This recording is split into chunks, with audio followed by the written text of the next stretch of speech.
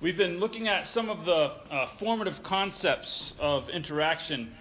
So Daniel has been in Babylon, and we've looked at some of the early interactions he's had, and how he's building this, building up for his resistance against this culture that he finds himself in. And we've been talking mostly about the preparation for this. We've talked about the foundation that he's built of his ideas and the way he thinks, and it's starting to emerge. We talked about that first interaction that he had. Now, I don't know if now we looked at the preparation for this dream. We laid this. We didn't get to the dream last week. We're going to get to this dream that Nebuchadnezzar has, and we talked about how Nebuchadnezzar has this thing he doesn't understand. Is it just too much pizza and Kool-Aid at midnight? Or what does this dream mean? And people couldn't figure it out. And we talked about the assumptions last week that the Chaldeans had and how those were incorrect.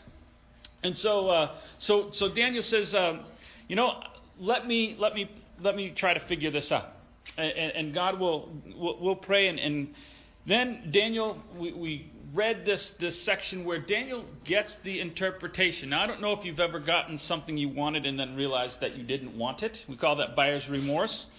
But that's kind of what ends up happening here with Daniel. And so we're going to be reading a large section of Daniel chapter 2.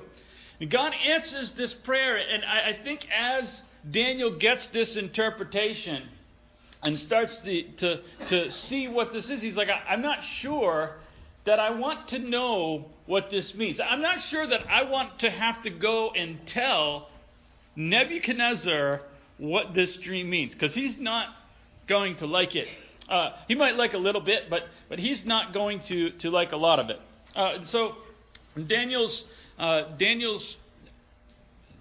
in telling of this is going to bring us to our topic today, which is perspective. Daniel chapter 2, and we're going to begin in verse 24, and we're going to be going through the end of the chapter. Hope my voice will make it through this. Therefore Daniel went to Arioch, whom the king had appointed to destroy the wise men of Babylon.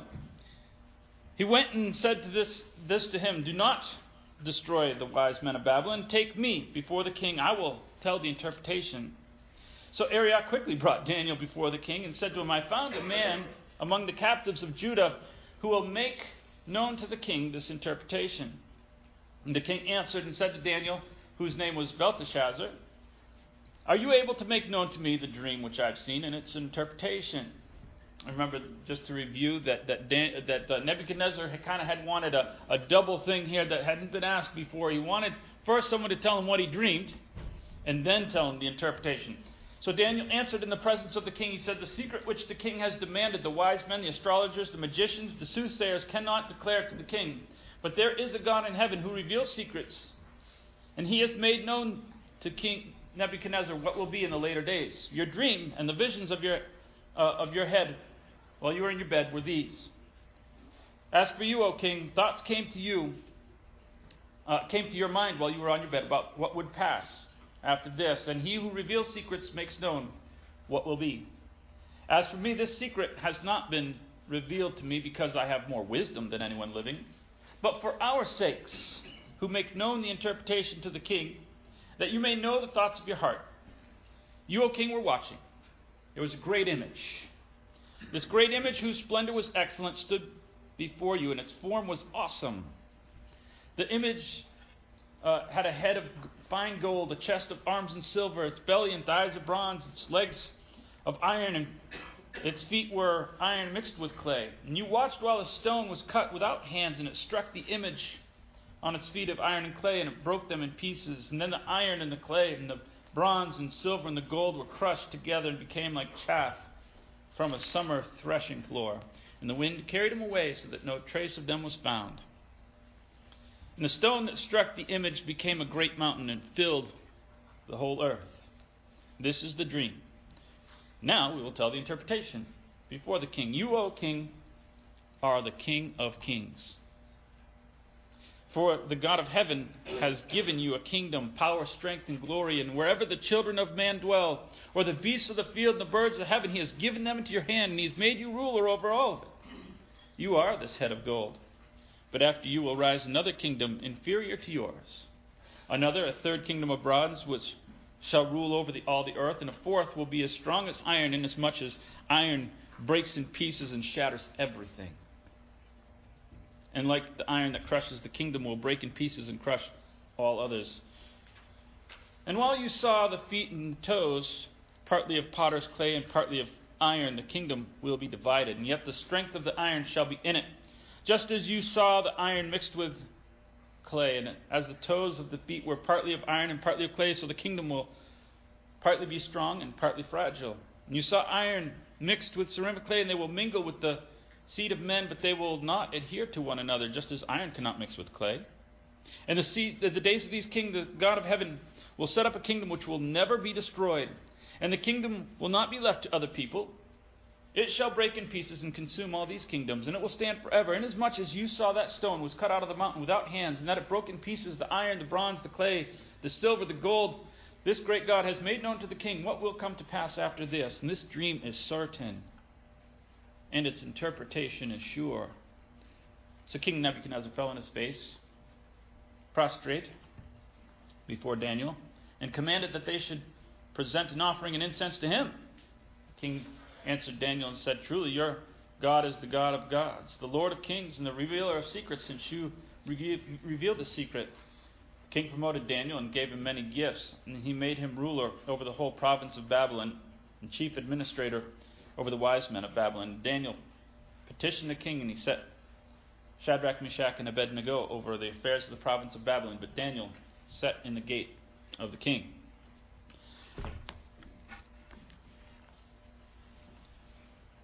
As you say, it offers perspective.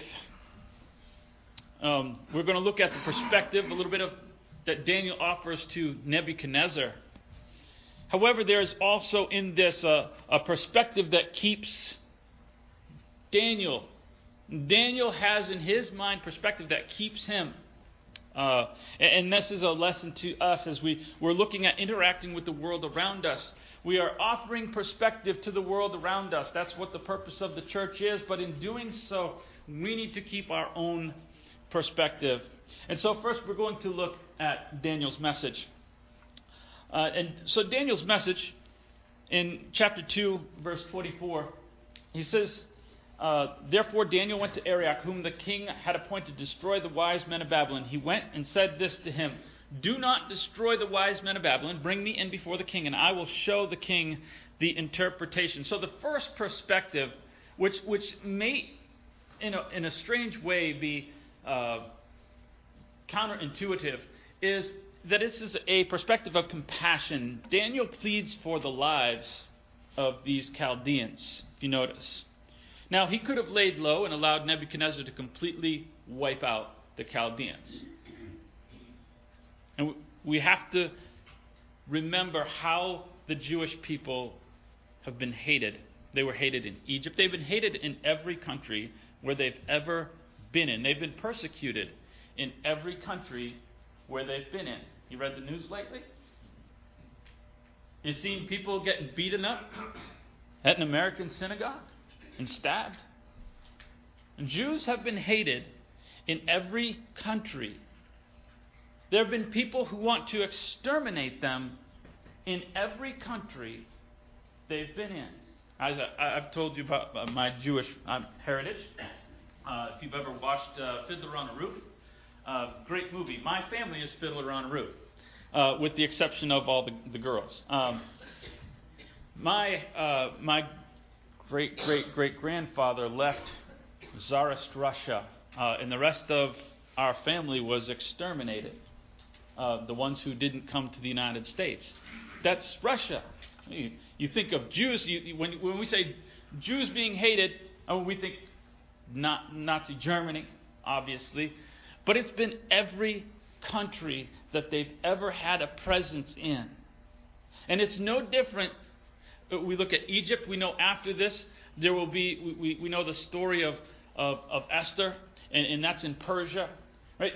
everywhere they've ever been. And it's no difference. And so Daniel could have said, I'm just going to wait. I'll give the interpretation once he starts coming to us. And we'll wait until he takes care of a number of these people. But he doesn't do that. He pleads for compassion. Don't kill them.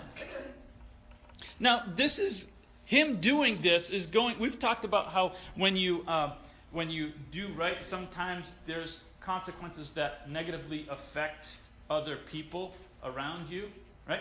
And this is almost the reverse. In doing what is right, he's going to create a consequence which affects himself. Because these people that don't get killed, they're going to come back against him. These will be the same people that produce people and sponsor all sorts of things against the Jewish people, both in Babylon and then when they're taken to Persia. Misdirection is a common tactic of people. Often one group will see another group, and because that group suffers things, they will find a group that's more vulnerable than them. I went to school, not to use too many personal illustrations, but I don't have anybody else's illustrations to use, so I'll just use mine. I was not a popular person. I was very diminutive, meaning I was very short. There was one kid that was almost as short as me.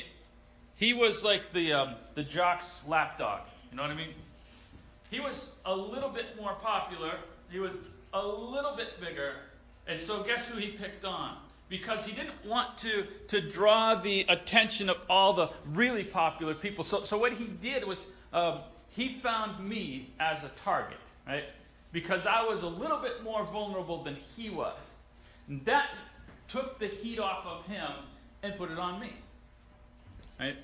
That's how it would have been easy to do. Here's the Jews, and here's this group. And we don't want the negative attention from Nebuchadnezzar. So look, here's a group of people already that he doesn't like. I'll just kind of let them suffer a little bit more. And so compassion seems a little counterproductive sometimes. Why should I have compassion on these people? They don't like me. Daniel must have thought about what would have happened if these competitors survived. That had to go through his mind. Assuming that they would be thankful for their lives, that's not always realistic. Because after this, we see the end of the story, they're going to be compared as permanently unfavorable to Daniel. And what's most recent tends to be what occupies our mind. And then 20 years after this, they're not going to be thinking about, well, that guy did save our lives 20 years ago. No, they're going to be, he's in the seat that we want to be in. That's what's going to be, they have the phrase recency bias, right? That's going to be what they think about. However, the end results do not determine the legitimacy of a course of action. The morality of the issue is determined by its internal nature. Is it right or is it wrong? Not how is this going to affect me down the line. There is a right thing to do. Moral principles are either violated or upheld. And compassion is Daniel's perspective as he walks in. That's the moral thing, is compassion towards people regardless of whom they are. Well, Daniel's second perspective is credit. Chapter 2, verse 27 and 28, it says, Daniel answered the king, he says, no wise men, enchanters, magicians, or astrologers can show the king the mystery that the king has asked. There is a God in heaven who reveals mysteries, and he has made known to King Nebuchadnezzar what will be in the later days. Your dream and the visions of your head, as you lay on the bed are these. And he goes on, and we know the dream. He gives credit. The first thing the proper credit has to do with reverence for God.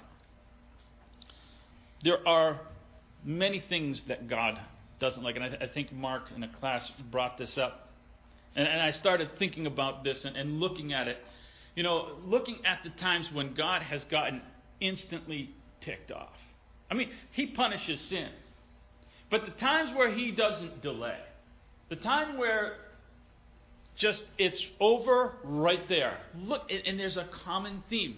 Nadab and Abihu, right? Like right there. And then God gets hot and says, done. Korah's rebellion, just the ground opens up. It's like, okay, you don't exist anymore. I remember the guy Uzzah. He reaches out to touch the ark, and in a way he's trying to do something good, but the whole thing was because they were being disrespectful from God. And boom, dead. Go to the New Testament. Ananias and Sapphira, boom, dead.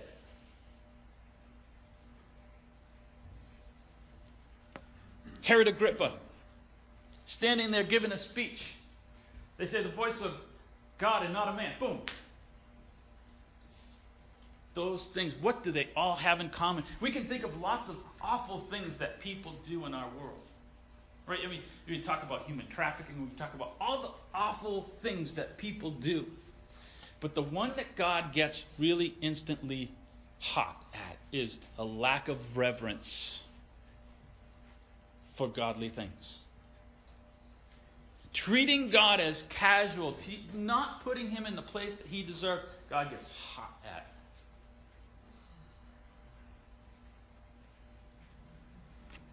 Daniel walks in and look at Daniel's contrast, because his contrast is not really, I mean, if we looked at the SAT type, this is to this as that is to that, this is not a good SAT contrast here that Daniel gives, because he says no enchanters can do this question that you ask. No enchanters, no sorcerers, none of your magicians can interpret the dream. Now, the obvious opposite to that would be to say, but I can. Because he can. God has given him the interpretation. He understands it already. But he doesn't proceed with the natural opposite. He says, but there is a God who can. That is the opposite. These people can't, but God can. And so he begins, his perspective is to keep God as reverent. Now, this goes beyond that. In chapter 2 and verse 30, he says, but as for me, this mystery has been revealed to me, not because of the wisdom that I have is more than other living, but so that the interpretation may be known to the king, that you may know the thoughts of your mind. He de-emphasizes himself. Not because I'm so great. We have the tendency to think that good things happen to us because we're so great. We look at this with the Jews in the Old Testament. They started thinking that they were great, and that's why God gave them the law. Right? That's why God gave us all the promises. We must have been really good people among all the rest of the people for God to give us this. No. We are not better among all the living because we come here on Sunday morning. Because I have chosen to make this an important part of my life does not make me better. We must have a de-emphasis of self. So just to be clear about the source, this is like Daniel is repeating. It's from God, and let me just be clear, it's not from me. It's not because I'm so great. Because how did people interpret? We've talked about how they looked at things. And Nebuchadnezzar was sure, in fact, we even see how he responds to this. After Daniel says, it's not me, Nebuchadnezzar hears the dreams like, wow, that's great, you did all this, let's offer you a sacrifice. Now, I'm sure at some point Daniel said, no, I know this because Daniel continued to live. Unlike Herod. Remember Paul and and Barnabas were preaching, they said, well, this must be, Zeus. No. They run out into the crowd. And no, stop this right now. They don't want that to be associated with them. Our job is to point people to God's Word. It's not to make disciples of ourselves. It's not to make people disciples of our pet opinions. It is easy to be impressed, right, with our knowledge. And there's so many people that study, and they are smart. They have degrees upon degrees, and they are highly intelligent. And it's easy to start thinking, I am highly intelligent. The more education. I studied under this person. Remember, Paul said that. He's like, who are you? I studied under, I studied under Gamaliel. He's like the big rabbi. It's like I went to Harvard. And he says, it's trash to me. It's trash. It means nothing. That piece of paper on the wall means nothing. We point the way to God. That is what we have to brag about. So that was his perspective. The third perspective that he comes in was with a complete perspective. Well, this means a couple of things. It means good news. Good news. He begins with the good news. Chapter 2, verse 37 and 38. You, O king, are the king of kings. You've heard that phrase before. Wow. Was that blasphemous? No. Christ just appropriated the title later. You're the King of Kings. God of heaven has given this kingdom power and the might and glory, and into whose hand he has given, wherever they dwell, the children of men, beasts of the field, the birds of the heaven. He's made you ruler over all of it. You are the head of gold. Now, it's not just Babylon. I know these are empires that he's looking. There's 4 empires, and we know from this that it's Babylon, Persia, Greece, and Rome. And that we'll get into that later in Daniel. But he doesn't even say Babylon is the head of gold. He says, you, Nebuchadnezzar, are the head of gold. You are it. I mean, think about this. There's like 5 or 6 emperors during this whole period of time. What do we have? The first 5 chapters or whatever, or 4 chapters, whatever it is it's all about Nebuchadnezzar. He's emperor for 45 years. He begins, his reign begins. His dad was the emperor the first year when they come. And the next year he was already emperor, Nebuchadnezzar was. And then for 42 or 46 years he's the emperor. And that's all the events that we have about Babylon until the day it falls. That's it. The only thing that any other emperor of Babylon gets is, oh yeah, you lost it. Nebuchadnezzar is the head of gold. This is good news. I like this part of the dream so far. And as I said, Daniel has this interpretation, and he knows it, and he's like, I've got to tell him the whole thing. So there's some bad news. The bad news is verse 39. It says, another kingdom inferior to yours will rise. So you're great, Nebuchadnezzar, but there's a kingdom that's not even really comparable to you, but they're going to beat you. Well, that's not good news. That's bad news. And emperors, people with the ability to kill whom they want, often don't like to hear bad news. Give me the good news. This is why the people were stalling, right? Remember the magicians, they just wanted to give the good news. And if there was no good news that they could figure it out, they just wanted to make it up. Give me the good news. He said, bad news.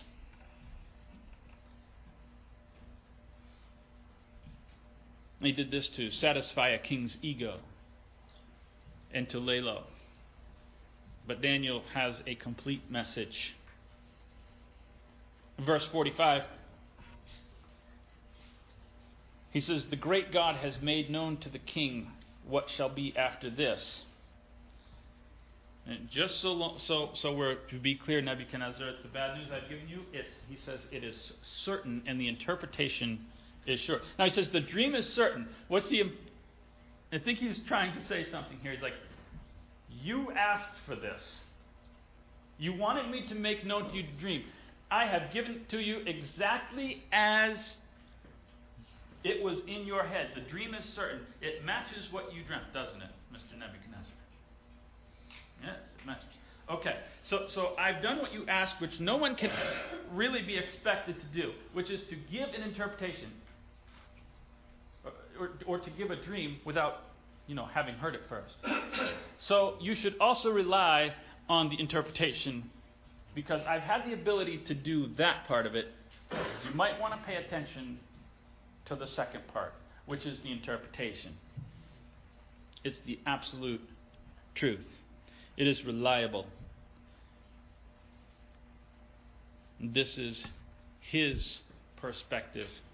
Really quickly, I want to talk about our message. I want to apply this. And we're going to do that just by looking at a couple of things from one passage. Daniel chapter 2, verse 44 through 45. In those days, in the days of those kings, the God of heaven will set up a kingdom that will never be destroyed. Nor shall a kingdom be left to other people. It will break in pieces all these kingdoms and bring them to an end, and it will stand forever, just as you saw a stone was cut out from a mountain with no human hand. And it broke in pieces iron, bronze, clay, the silver, the gold. As we talked about these different empires. And he says, in the days of this last one, this Roman Empire, the empire of iron, he's like, there's going to be a rock cut out. And it's going to smash that in the feet.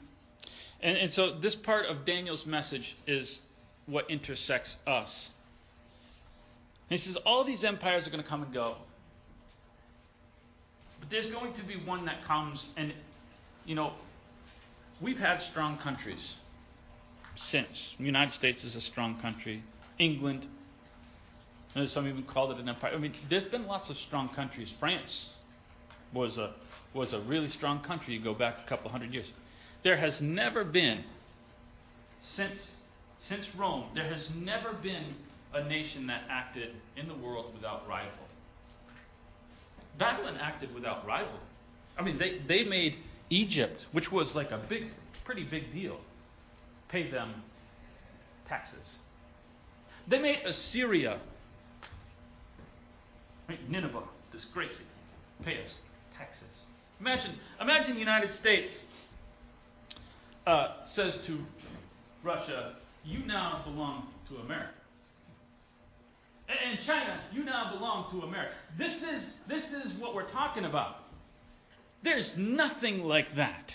There's nothing like that that's ever existed. This is sure. When Daniel says this interpretation is absolute and sure and certain, that's what he means.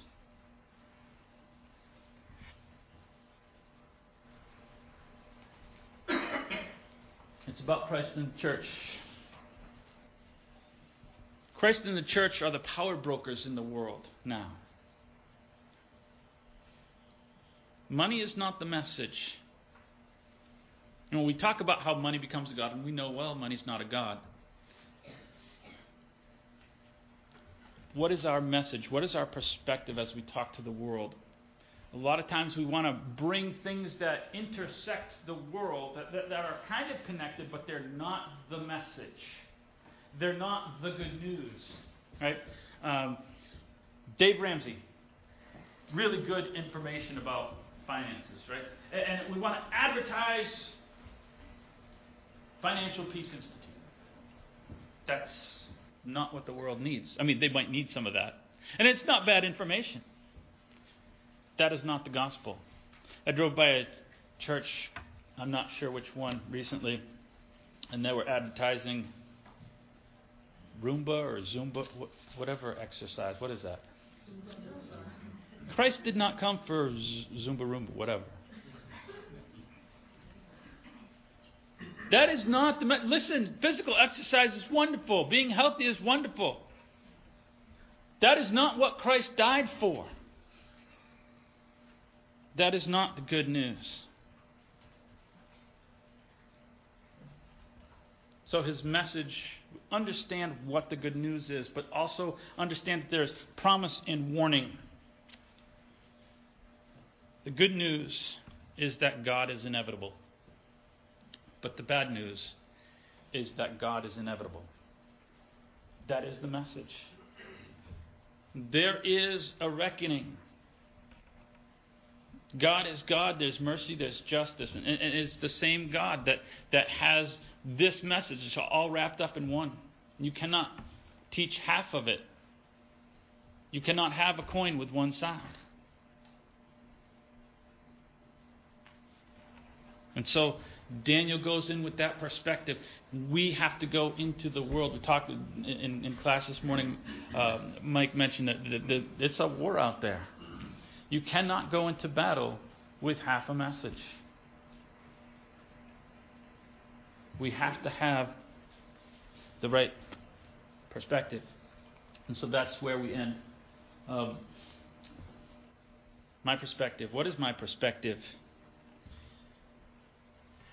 That's the question that we look at. What is my perspective? Because we can talk about giving the message of perspective to other people, much like Daniel gave perspective to Nebuchadnezzar. This is the perspective that you need. We look around the world so often as the enemy. And we see them as hostile to us, and they are. Is that my perspective? I can perceive them as enemies because they attack me for my faith, because they would